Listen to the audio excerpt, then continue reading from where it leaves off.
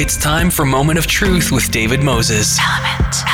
Element FM. Welcome to Moment of Truth. I'm your host, David Moses. You are listening to Element FM in Toronto and Ottawa, 106.5 in Toronto, 95.7 in Ottawa. You can also listen on the iHeartRadio app, and then you can listen anywhere you go. It's a pleasure to welcome to the show David Weitzer. He is an assistant professor of administrative studies at York University, my old school, and he is at heart a philosopher who briefly became a music industry executive and has since spent nearly 2 decades in business schools, evolving into a professor of management who advocates for co-creation, not management. And that's why he's here today to talk about an article he authored in theconversation.ca. It is entitled, "Management is So Passé, It's Co-Creation That Workers Are Demanding."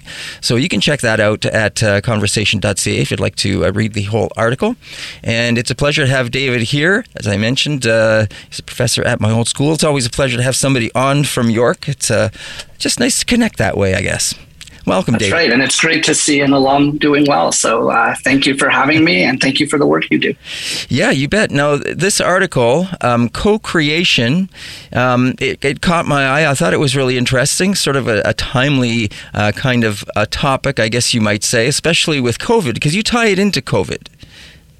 I do. You know, obviously, most of COVID is bad. Most of what's happening is bad. I don't want to say there's anything good in it. Mm-hmm. But if there's something that we can work with, it's that COVID has accelerated a trend that I think otherwise might have taken a decade to emerge, which is the realization that we're not going to go back to our workspaces if they're ugly and uncomfortable environments. So the shutdown around COVID and the opportunity for people to rethink has created an environment where businesses can't go back to the way things were. If they think people are going to re-enter the workplace to be exploited, to be taken advantage of, they're wrong. And the data is showing that. You know, we're in the midst of what some folks are calling the Great Resignation. Yeah. Because literally millions of people are choosing to not go back to their oppressive workspaces. And so while COVID is bad, a global pandemic is bad, I am somewhat grateful for the acceleration in the timeline of perhaps a meaningful change in how we treat people at work. Now, you say that the great exodus, great resignation of people. Yeah. Is there a specific age range of people that are falling into that? Because the reason I say that is, as soon as you said that, I thought of, you know, when I'm on the highway or I'm watching the news, I still see, like they say, like it's 85% or 90% of the traffic is back to what it used to be pre-COVID. And I went, well, where's the shift then? Where are all these people going? Back to their offices? You know, it's an excellent question because I feel the same thing. You know, at least in Toronto, the city streets are not suddenly less congested, but the data does show that a lot of people aren't going back to work. Now, to answer your question more specifically, is this a great resignation or a great retiring? That's unclear because it does look like a lot of the folks who aren't returning to work do skew older. That is true. But what is also true is a lot of younger folks, particularly millennials, aren't leaving work, period, but they're leaving unsatisfying work environments. Right. So we are seeing a world where maybe the 50 plus are taking early retirement and 60 plus are taking, normally timed retirement and not coming back. But we're also seeing younger folks who are still in the workforce, not returning to jobs that didn't give them this type of satisfaction. Interesting. I want to come back to your introduction. Sure. Because this idea around co-creative environments, when I introduced you, I mentioned that you were at one point worked in the music industry as an executive. And the first thing I thought about is music is a co-creative kind of process. Now, as an executive, you may not, I don't know if you're a musician, but certainly that process of a musician working with music is a co-creative process, or the muse or whatever, as well as working with other musicians. It's co-creative. So I'm wondering if some of your previous experiences had an impact on this. 100%, David. Thank you for that, because it gives me an opportunity to talk a little bit about my background. So I have 2 books out. The first book I put out is a book called 15 Paths. Yes. And 15 Paths was about a disillusioned business professor, me, who got tired of speaking to CEOs and business people about business and creation.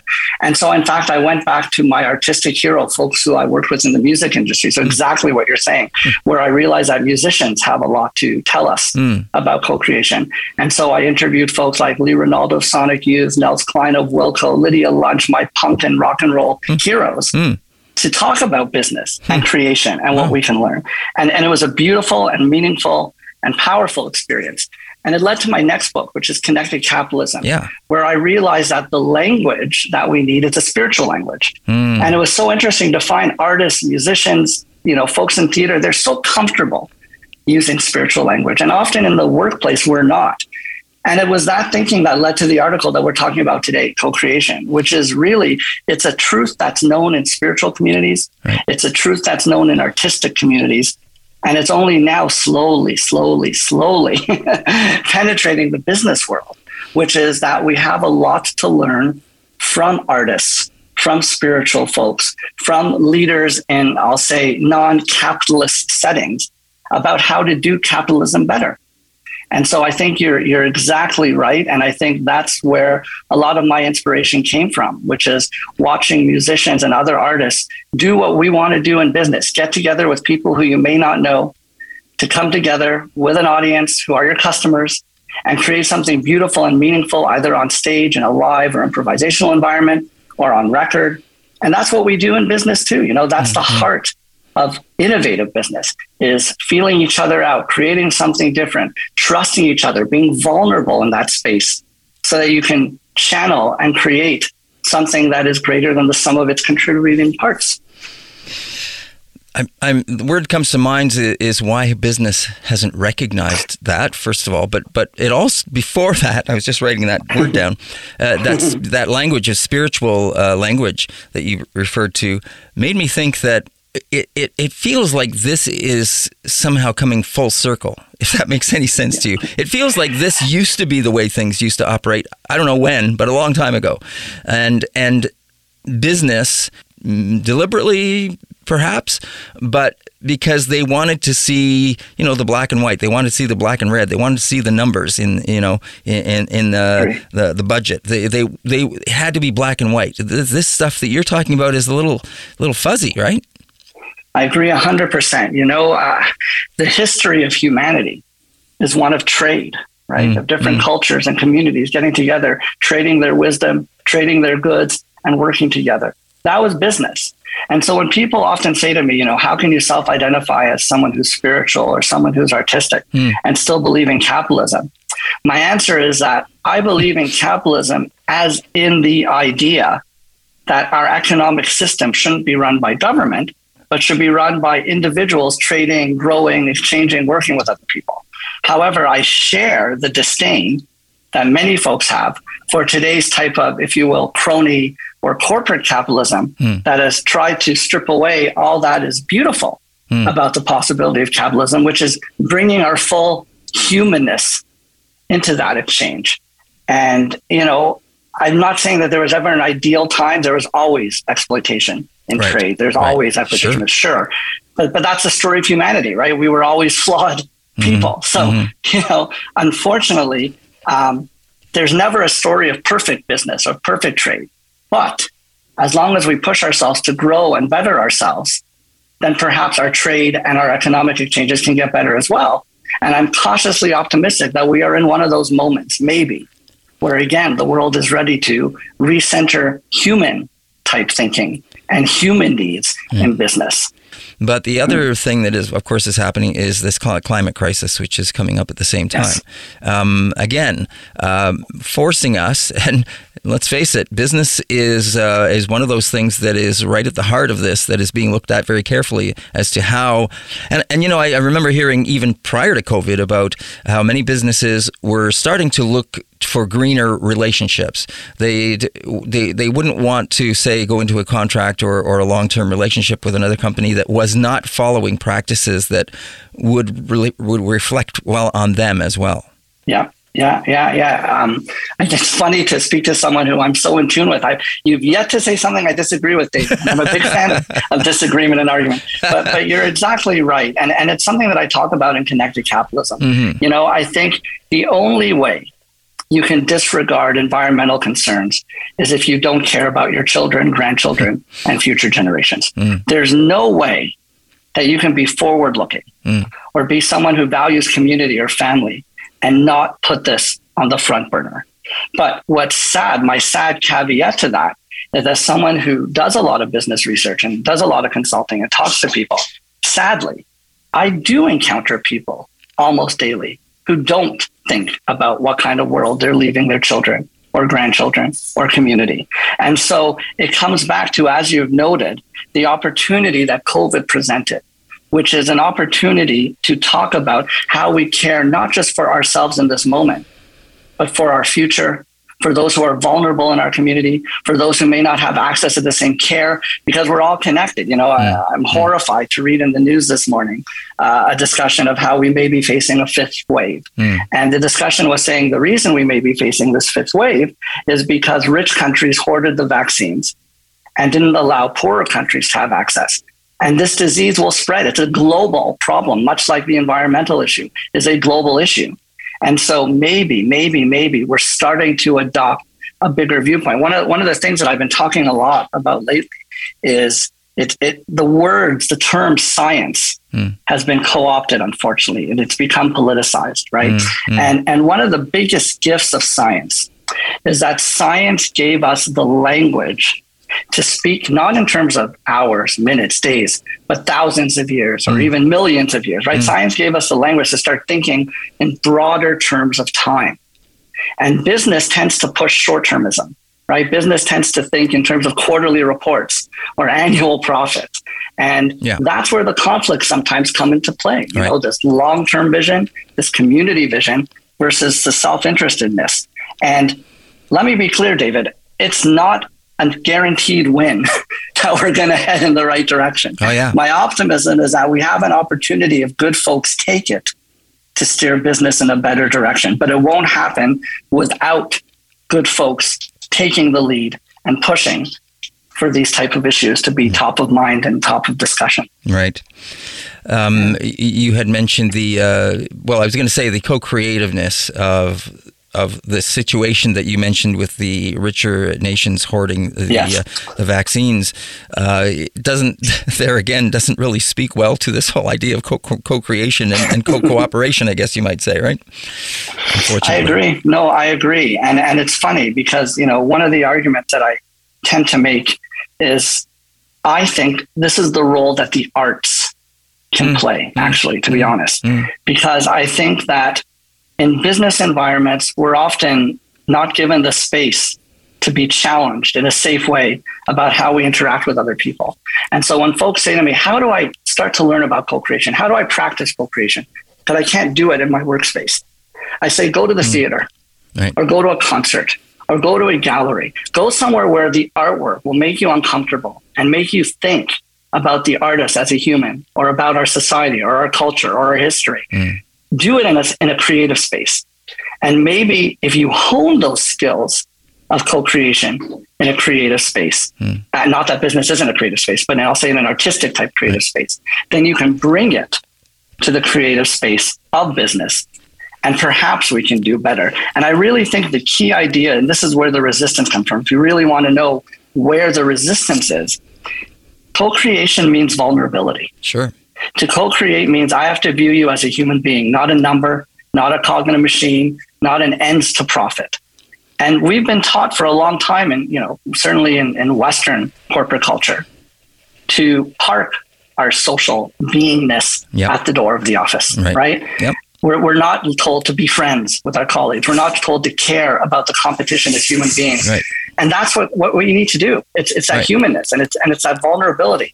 And where, again, I'm optimistic is maybe it's a generational thing, but millennials are more likely to demand the right to be vulnerable in corporate settings, more so than, let's say, the boomers were. And so times are changing. And as the millennials and others who are more forward thinking move up in the workspace, maybe there'll be more spaces for this type of behavior. And let's hope they do. Yes. Because it like you said, there is a need for change because the path we're on isn't working for us. No. So with that, I'm going to tell everyone that you're listening to Moment of Truth on Element FM. I'm your host, David Moses, and my guest here on the show is David Weitzer. He's authored an article in the conversation.ca. It is entitled Management is So Passé. It's co-creation that workers are demanding. And David is an assistant professor of administrative studies at York University. And he mentioned off the top, he's got a couple of books out already, 15 Paths, as well as Connected Capitalism, How Jewish Wisdom Can Transform Work. And we're talking to him about the article, and it really is about co-creation that we are sort of focusing on here in the article. David, a couple of things that you mentioned there made me think of why people don't care. You said some people don't care about the future. Some people don't care what the world is that we're leaving. And I'm wondering, did you get a sense from talking to these people that is something that is being imposed on them from their position in work, or it's their real belief? You know what I'm saying? Because that could be something that they are feeling that the corporate world is placing on them, that they can't afford to do that. Yes, I agree that there's a lot of pressure towards this type of short-term thinking that we've been talking about. And there's a lot of pressure to not bring your full human self. And so in many corporate environments, they don't want to hear that you're a father or mother or grandfather first. They want to hear that you're a corporate officer first, that you're a worker first, that you're an employee first. And it's quite a destructive cycle. And it's why we must start with this vulnerability and why we need to empower the young. You know, there are times when it is our responsibility to lead and do what's right for the young folks. And there's times when we have to let the young folks step up and take their roles and do the leading. And I think this is, one of those situations where we have to figure out that balance. How do we pass that baton? Because there's still value in the leadership of those who have experience, those who've been around, I'll say, those who have done their time in the business world. They have what to offer. But the younger folks, the next generation, have what to offer too. And if we're not going to advocate as older folks for environmental issues, for concerns over the longer term, because it's not as salient to us, because we say, hey, I got 10, 20, 30 years, whatever it is, and then I'm out, then it's incumbent on us to empower the younger voices who say, no, right? I'm here for the longer haul, and I can't be as short-term, in my view, as you are. That makes sense. One of the things you mentioned in your article is this panicked responses that you get from speaking with some executives, which is not surprising, I'm guessing, when you say this, because you mentioned vulnerable, and that they must feel extremely vulnerable when you say that, because they've been running things a certain way for so long, and that must put a lot of fear in them, I'm guessing. It does, and so much of it comes down to power and holding on to their power and holding on to their control. You know what I've come to see. I often say that I'm very cynical about conspiracy theories. And the reason I'm cynical about conspiracy theories is because as someone who's worked with a lot of powerful folks, I don't see maliciousness. I see weakness. And many times the bad behavior isn't because somebody really thought out, how can I engage in this? How can I cause harm? It's more people just trying to keep their job, worried about their power, worried about their control, and making bad and weak and poorly thought out decisions. And I think that's what happens here. All the data says you will be a stronger leader. You will have more power if you give power to your team. If you view leadership, as I write in the article, leadership as a verb, not a noun. It's not about you as leader. It's you leading. And you lead by the power that's granted to you by those underneath you. Seems common sense, right? Why isn't everyone jumping on it? The only reason to not jump on it is because you're afraid. And the language I often hear, this defensive language of, these entitled millennials, right? How dare they try to demand more power, more ability? Why don't they know their place? That's a fear response. That's a fear response. True enough. The other thing that comes to mind as you were talking there, and that fear, in a past life, I worked in a couple of different areas, and I went through a couple of situations, and I'm not sure if you've been here, where I thought I had a career ahead of me, and it was taken from me. Not from my own doing, but because the company folded, it went under, right? And that happened a couple of times to me. Well, what I learned from that situation is nothing is permanent, you know, and so I started to roll with that idea, right? So that sense of loss that I felt, I just went, okay, nothing's permanent. I don't know what's going to happen tomorrow. And that really opened me up to being free of being afraid of the unknown, of what might happen and what might not happen. Yeah. That's right. You know, in connected capitalism, I make an argument for spiritual language in business, but not religious language. Right. And I define spirituality as having 3 pillars, and it's controversial. Not everyone needs to agree with this definition, but my working definition of spirituality is meaning, connection, and wonder. And it's that last piece that I think that you just hit on right now, which is when we're safe and secure, particularly in our secular workspace environment, we don't have an opportunity for that sense of wonder. We don't have that sense of, whoa, what I'm comfortable with the unknown. I'm comfortable with having my paradigm broken. Right. I'm comfortable with whatever might come, right? I think what you described is almost a spiritual experience of being broken down and saying, okay, now let's just see what happens. And so, you know, you had your paradigm shook. Right. And so you started that search again, new meaning, new connections with new people, new opportunities for wonder. I think that's a spiritual journey. And again, sadly, to tie it back to where we started, it's another opportunity that COVID and a crisis presents, where many of us, our world was shattered. Our world was, you know, based on doing certain things, going to certain places, being in certain arenas, and that was taken away from us. Yeah. So it gave a lot of us a chance to say, well, what matters? Where's the meaning? What are the connections? Who are the people that I can still connect with?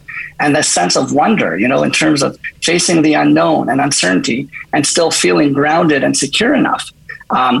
Another source of my optimism when we talk about the switch to corporate culture, which relates exactly to what you said, is that studies have shown that the vast majority of millennials either have planned to switch their jobs within 3 years or have switched their jobs within 3 years. So, you know, you talked about the crisis of which I've experienced too, of course, when you don't have the choice, right? Yeah. But the millennials are even choosing. They're saying, we're going to keep moving. We're going to keep looking.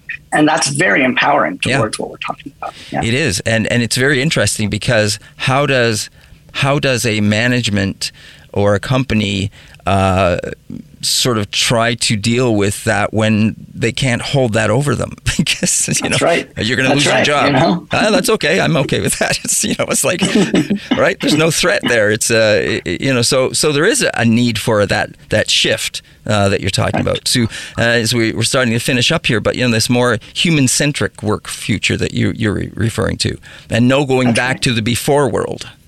No, there's no going back to the before world. And I think, quite frankly, that this is going to be true for everyone. Because some people might listen to our conversation, David, and say, okay, you know, that freedom can be afforded to folks who have a certain level of education or a certain level of experience. Yep. But the truth is we're moving in a direction of rising automation, rising AI, you know, what they call the end of work, right? This shift where so many jobs that don't have this creative freedom will disappear. Right. And so it's going to be incumbent on all human beings that want to be productive to find ways to emphasize what they can do, which a machine can't. And that's being human, right? Being imaginative, being creative, being vulnerable, being emotional. These are the things that will be valuable in a future workspace that is automated. And so even if you don't feel like what we're talking about speaks to you today, I'm hoping that it will start to resonate as the global climate shifts and you realize that no matter what your job is, no matter where you work, being fully human, being fully present and finding a way to co-create and create these meaningful, connective, wonder-filled relationships will be your goal, whether you're at the top of the hierarchy or the bottom. Right. And seeing the bigger picture, I guess, and looking at the bigger picture and doing things on behalf of the bigger picture and not just yourself, not looking at just yourself. What can I get out of this?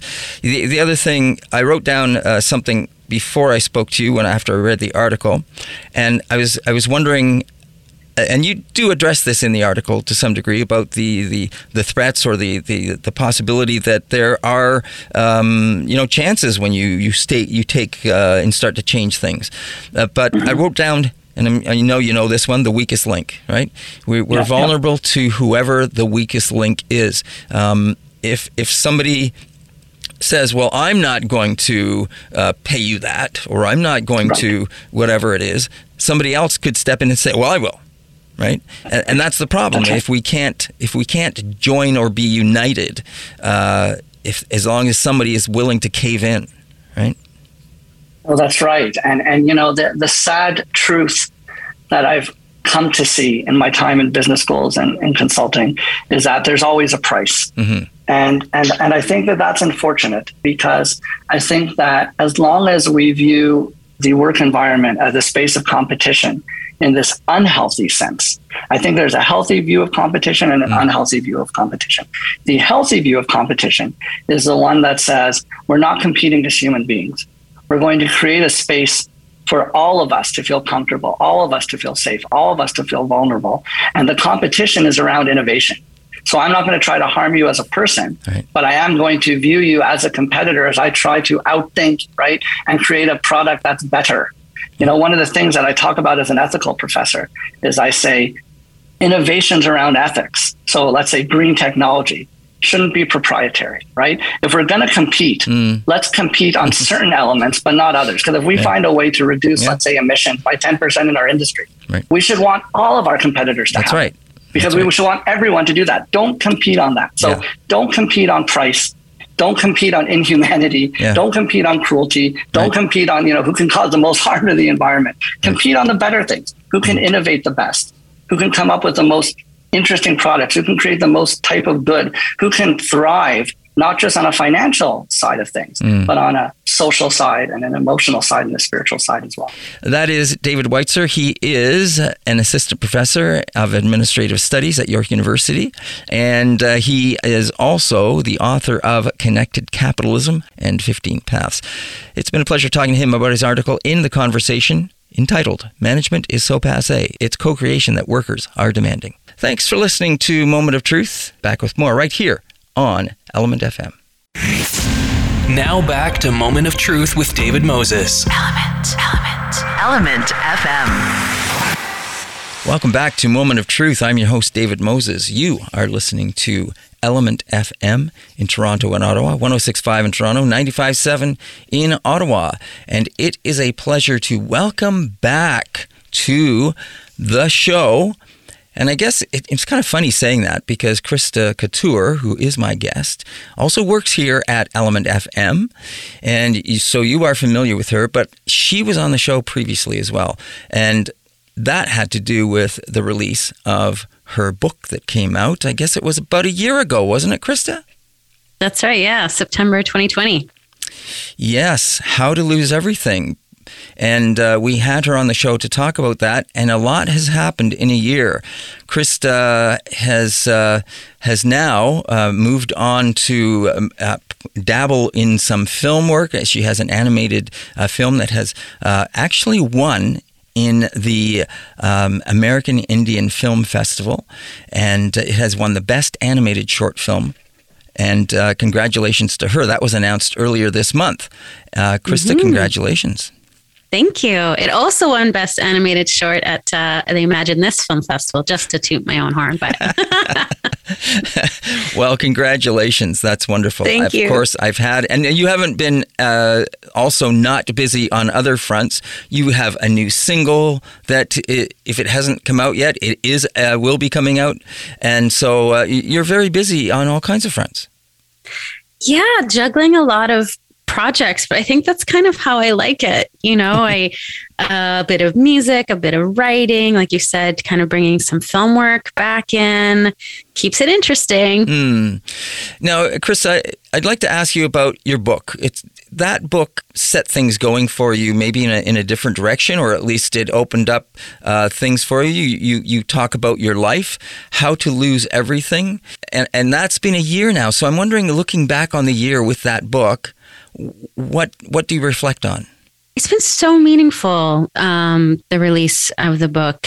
And, because pandemic, I didn't get to bring it to people in person. But the best part, I feel like anytime you put kind of art out into the world, especially work that's personal and based on your own story, is getting the response, and so people who have read the book, who, message me or like through some of the online events I've done, talk to me about what it means to them, and they share a bit of their own story. It's so moving. It's so moving to me when people want to share something about themselves in response, because that's the conversation then. And it's not just you talking into a void.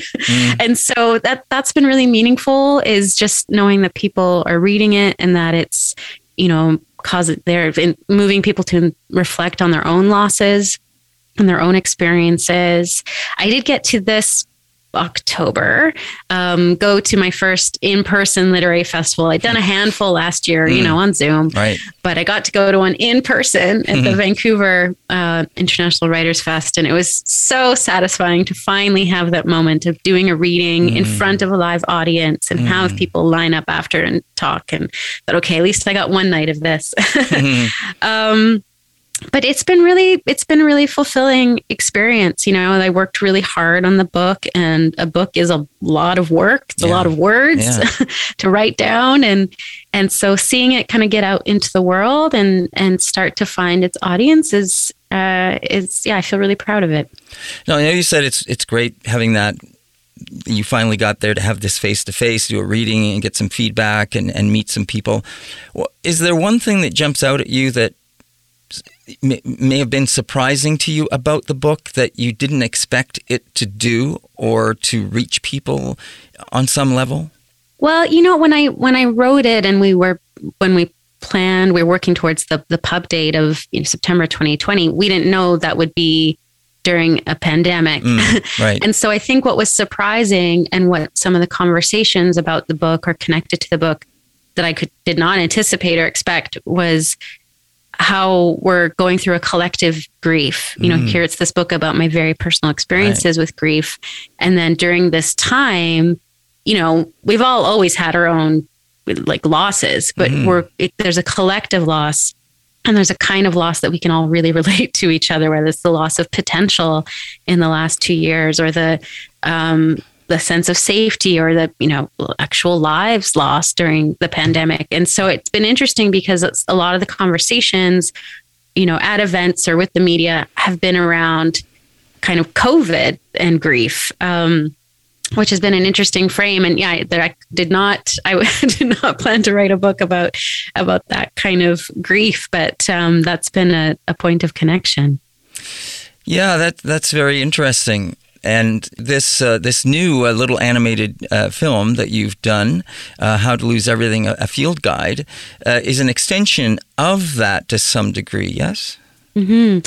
Yeah, so the short film is based on a passage from the book. The very last 2 pages of the book is called a field guide, and I used that text as the narration for this film.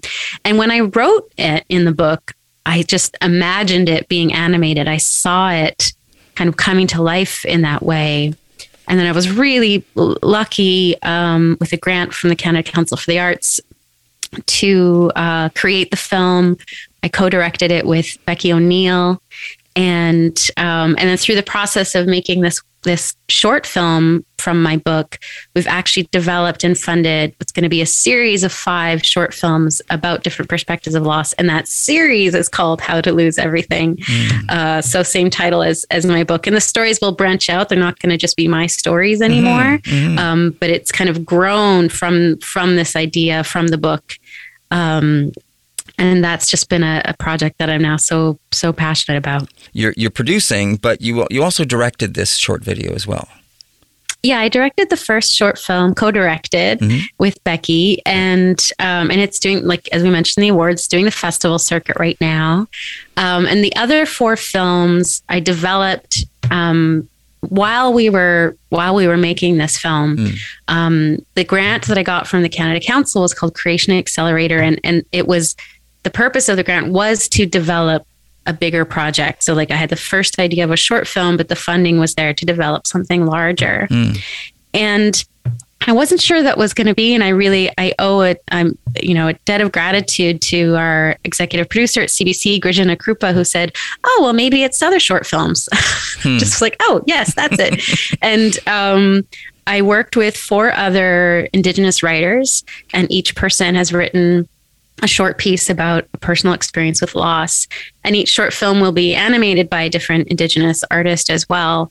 And so it covers, we've got different nations, we'll have different, the films will be in English, but also the Indigenous language of the writer. There's also going to be French language versions. And those films are now just getting into production. And, animation is a very slow, very long process. Yes. So it might not be until all 5 are done that even mine gets to be sort of public as much as it's doing the festival thing. Yep.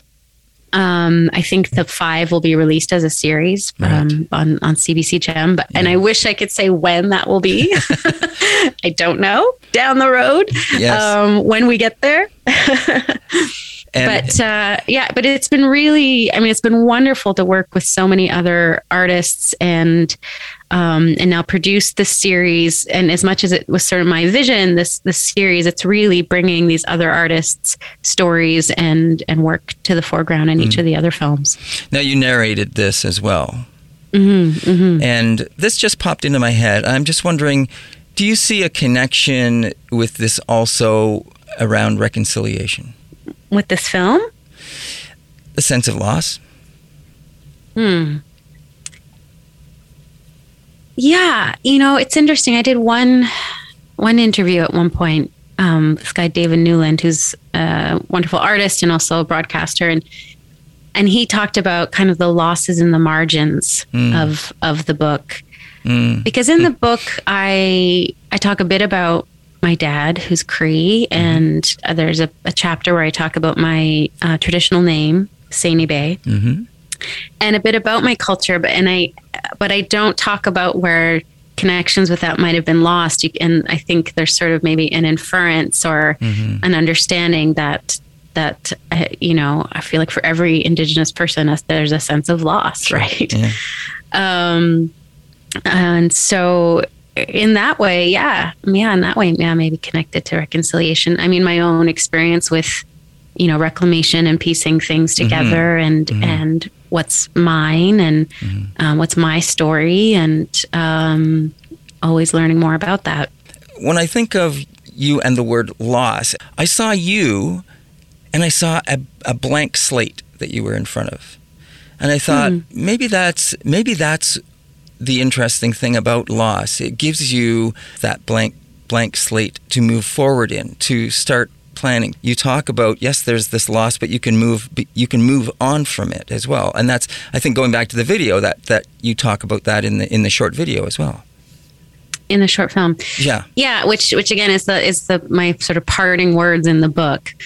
Yeah, I think being known for loss is because the work I make most often explores the subject. And so it's just, but of course I have other things that go on in my life. I just don't make art out of all of them. Right. But, it's true. It creates, I don't want to call it an opportunity, but when you go through a massive change, eventually you have to figure out what's next and what's going to be different. And hopefully there's the capacity or the resources to define that for yourself as much as you can. And so in the film and in that passage of the book, that's what I talk about. You when you go through a huge change, you lose part of yourself. You don't know what's going to come next, but we kind of have to just take it one step at a time and see what comes, that there's some, mystery ahead of us. And there might be ways to take ownership of that. It's an area, you're right, it's full of contradiction. I'm full of contradiction and contrast when I think about loss myself, because exactly, it's like there's a drive. We have this human, it's even our survival instinct to push through and find something. And it's also such human nature to make meaning. We are little meaning makers. We want to find meaning in everything we do and around us. And so that striving and that search for meaning is I think what's behind a lot of my work about loss, is taking these things that have been so painful and so heartbreaking and trying to create some meaning out of it, trying to move myself forward in some way. Right, Mm-hmm. right. Now, with these new animated short films that you're making, are you going to be directing all of them, producing? What's No, your I'm the producer, along with my producing partner Michelle St. John. Right. Yes. And she's wonderful. Mm-hmm. And I'm series director, so I have a kind of overall creative vision for the series. But mostly the writers and the animators. A couple of the films, the animators are the directors. There's one, Tucker the Partridge and Megan Kayak Monteith are co-directing together. Terrell Calder is directing one. And so I will be kind of supporting those people with as much support as they need, but it's going to be directed by each of the artists. Okay, great. Thank you. Yeah. You are listening to Element FM. This is Moment of Truth. I'm your host, David Moses. My guest is Krista Couture. She, of course, is someone's voice you will hear here on Element FM as our midday DJ. She's an award-winning performing and recording artist and writer. We had her on the show a year ago talking about her book, How to Lose Everything. And she has just been awarded two awards, as Krista told us about, for this short animated film, How to Lose Everything, a field guide. So her film is now in the film circuit, going out and making its rounds, and congratulations to her on these things. And she also has put out some new music. It's a new single, To Us, which we're going to talk about. Krista, I can't remember how long ago was it that Safe Harbor came out. When did that one get released, that CD? Safe Harbor was March of 2020. Mother them creatures in need of them. Come first. Her heart them. Okay. Just at the start of the pandemic. Yeah. Great timing. And of course, that's a beautiful EP, I guess, because it's like, what, 6 songs or so? Yeah, 5 or 6, yeah. Yeah, and so now this new CD, or this new song, To Us, tell me about that, because it's a really interesting take on things, and somehow I hear elements of things that are from your book and from this animated short film in there. Some of the lines seem to cross over a little bit. Am I right? Yeah, absolutely. Oh, our human ways that we tally up the days. We fold the corner of a page to keep our spot. And then we act amazed to see a number change. Like it's us that's rearranged when it's not. To Us is a song I wrote actually years ago. I think it was the end of 2015. It was New Year's Eve, tipping into 2016. Okay. And I was home alone. And 2015 had for me been a particularly difficult year personally. Some of the stuff that's in the book, like going through my divorce and getting thyroid cancer, which was putting my career as a songwriter on hold. And I'd moved like 4 times and changed jobs 3 times. It had just been a real doozy of a year. And I wrote this song as a kind of toast to like, that was hard. That was a mess. I'm not going to jinx things because maybe it'll get worse. But like, we made it this far. Here we go.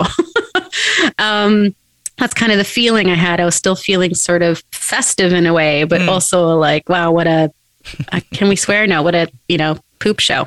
So, and then I just kind of had that song. I had like recorded it, on my phone and put it on Facebook, and I would sort of reshare it every year. My happy, unhappy New Year song. And then enter 2020, 2021, and it seemed like the right time to record it. It seemed like this is a song that people will now probably really relate to. This might resonate, the sense of like, okay, this has been hard.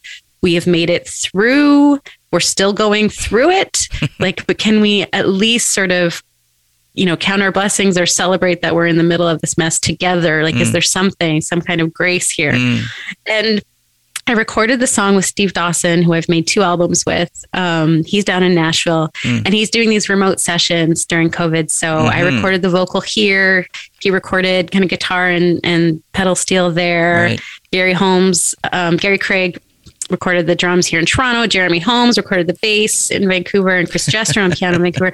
Anyway, so we did this whole kind of remote studio thing that was very fun. Right. And it's meant to be this like celebratory but realistic New Year's song. Right. Hopefully it's going to become, maybe it'll be a seasonal new favorite for folks. Right. I've heard that kind of recording referred to as COVID style. Totally. Yeah. and it reminded me of that song that came out a number of years, Gangnam Style. So yeah. But do you think that is something that may be utilized more going into the future, about not being so afraid to record remotely?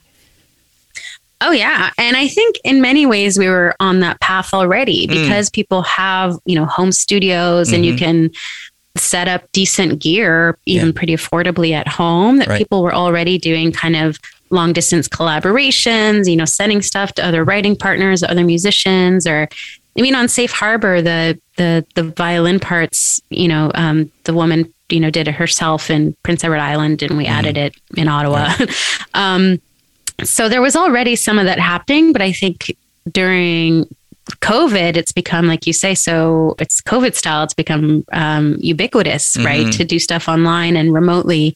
And I think it's going to stay. I think now that more people are introduced to that and how that can work and how that can be successful, I think there's going to be more.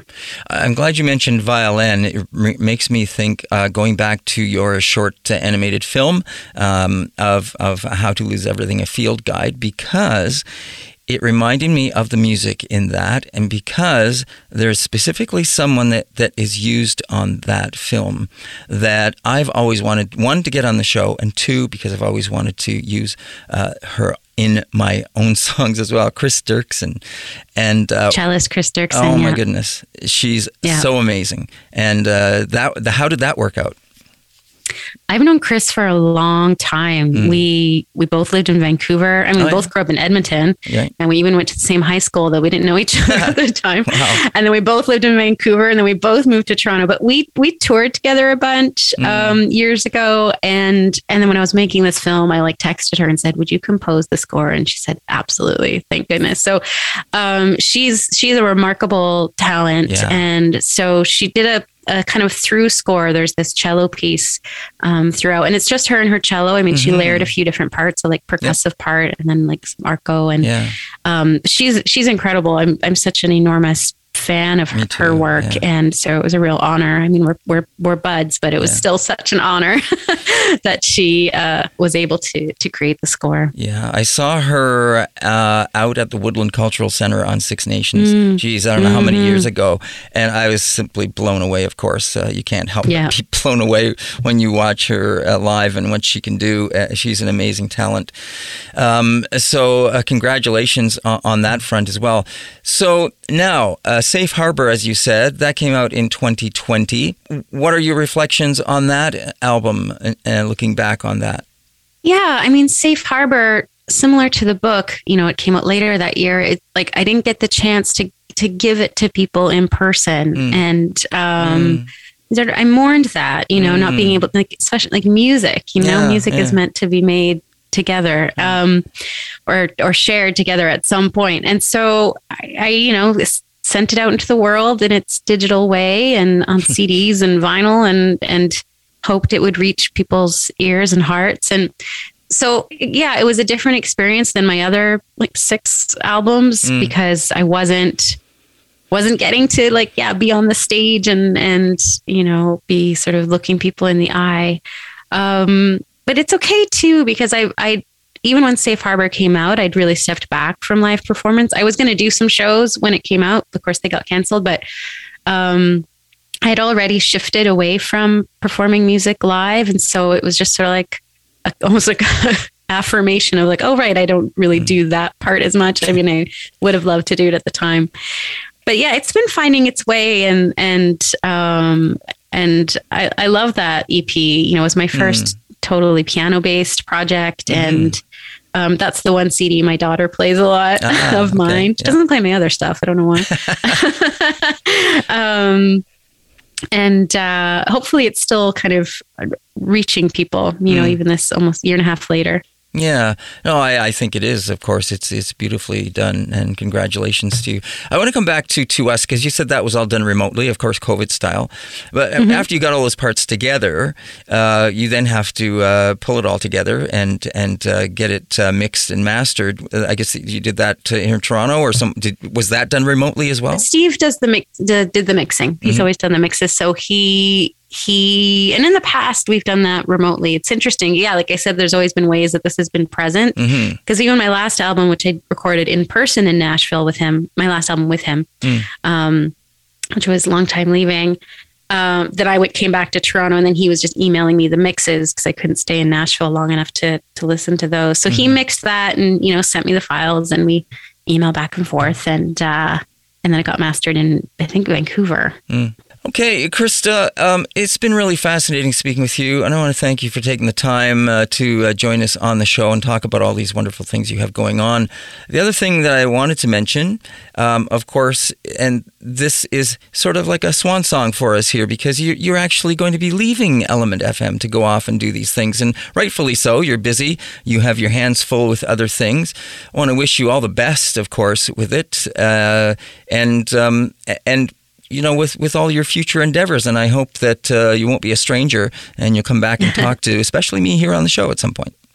Of course. Absolutely. Yeah. I'm moving on from Element, but it's been a really fulfilling time here, and we'll definitely keep in touch. All right. Have you got anything else on the horizon that we haven't talked about that you want to share or tell us about? I think that's all the balls in the air. Yeah. No more music? You know, I think I had so much fun making this single that I feel like I might experiment with, you know, doing another couple singles and not doing the full EP or album route. But it's been fun just having one song to share and talk about. So there'll probably be another new song in the new year. I guess that's also the way things have moved away from CDs and albums, right? Songs are being released one song at a time now. Yeah. Different landscape. Yeah, absolutely. Krista, thank you so much. It's been a real pleasure speaking with you. Thanks for taking the time. And, you know, always a pleasure to speak with you. Congratulations on all your successes. Love your music, love your show. And I'm so happy for you on so many fronts with what's going on. And can't wait to meet up in person at some point, not do this remotely. Again, yeah. Thank you, David. All right, you take care. That is the voice of Krista Couture, and she has been my guest here on Moment of Truth. She is an award-winning performing and recording artist. She's also the author of How to Lose Everything, which has now been turned into, at least a short film that is called How to Lose Everything, a field guide, and will be released at a future date. Been a pleasure speaking with Krista. Be sure to check out her latest song. It is entitled To Us. I'm going to play a little bit of that. Thank you for listening to Moment of Truth. I'm your host, David Moses, and we'll see you again tomorrow. Well, I'm not one to tell you, hun, it'll be all right. Of course it might be, but here's the rub, not tonight. So happy new year to choices, to losses and divorces, to all the good intent that missed the mark. Happy new year to illness, to stillness and to brilliance, to that which didn't kill us, that made us hard. Well, I'm not one to tell you, hun, we're in the clear. Of course we might be, but here's the rub, probably not this year.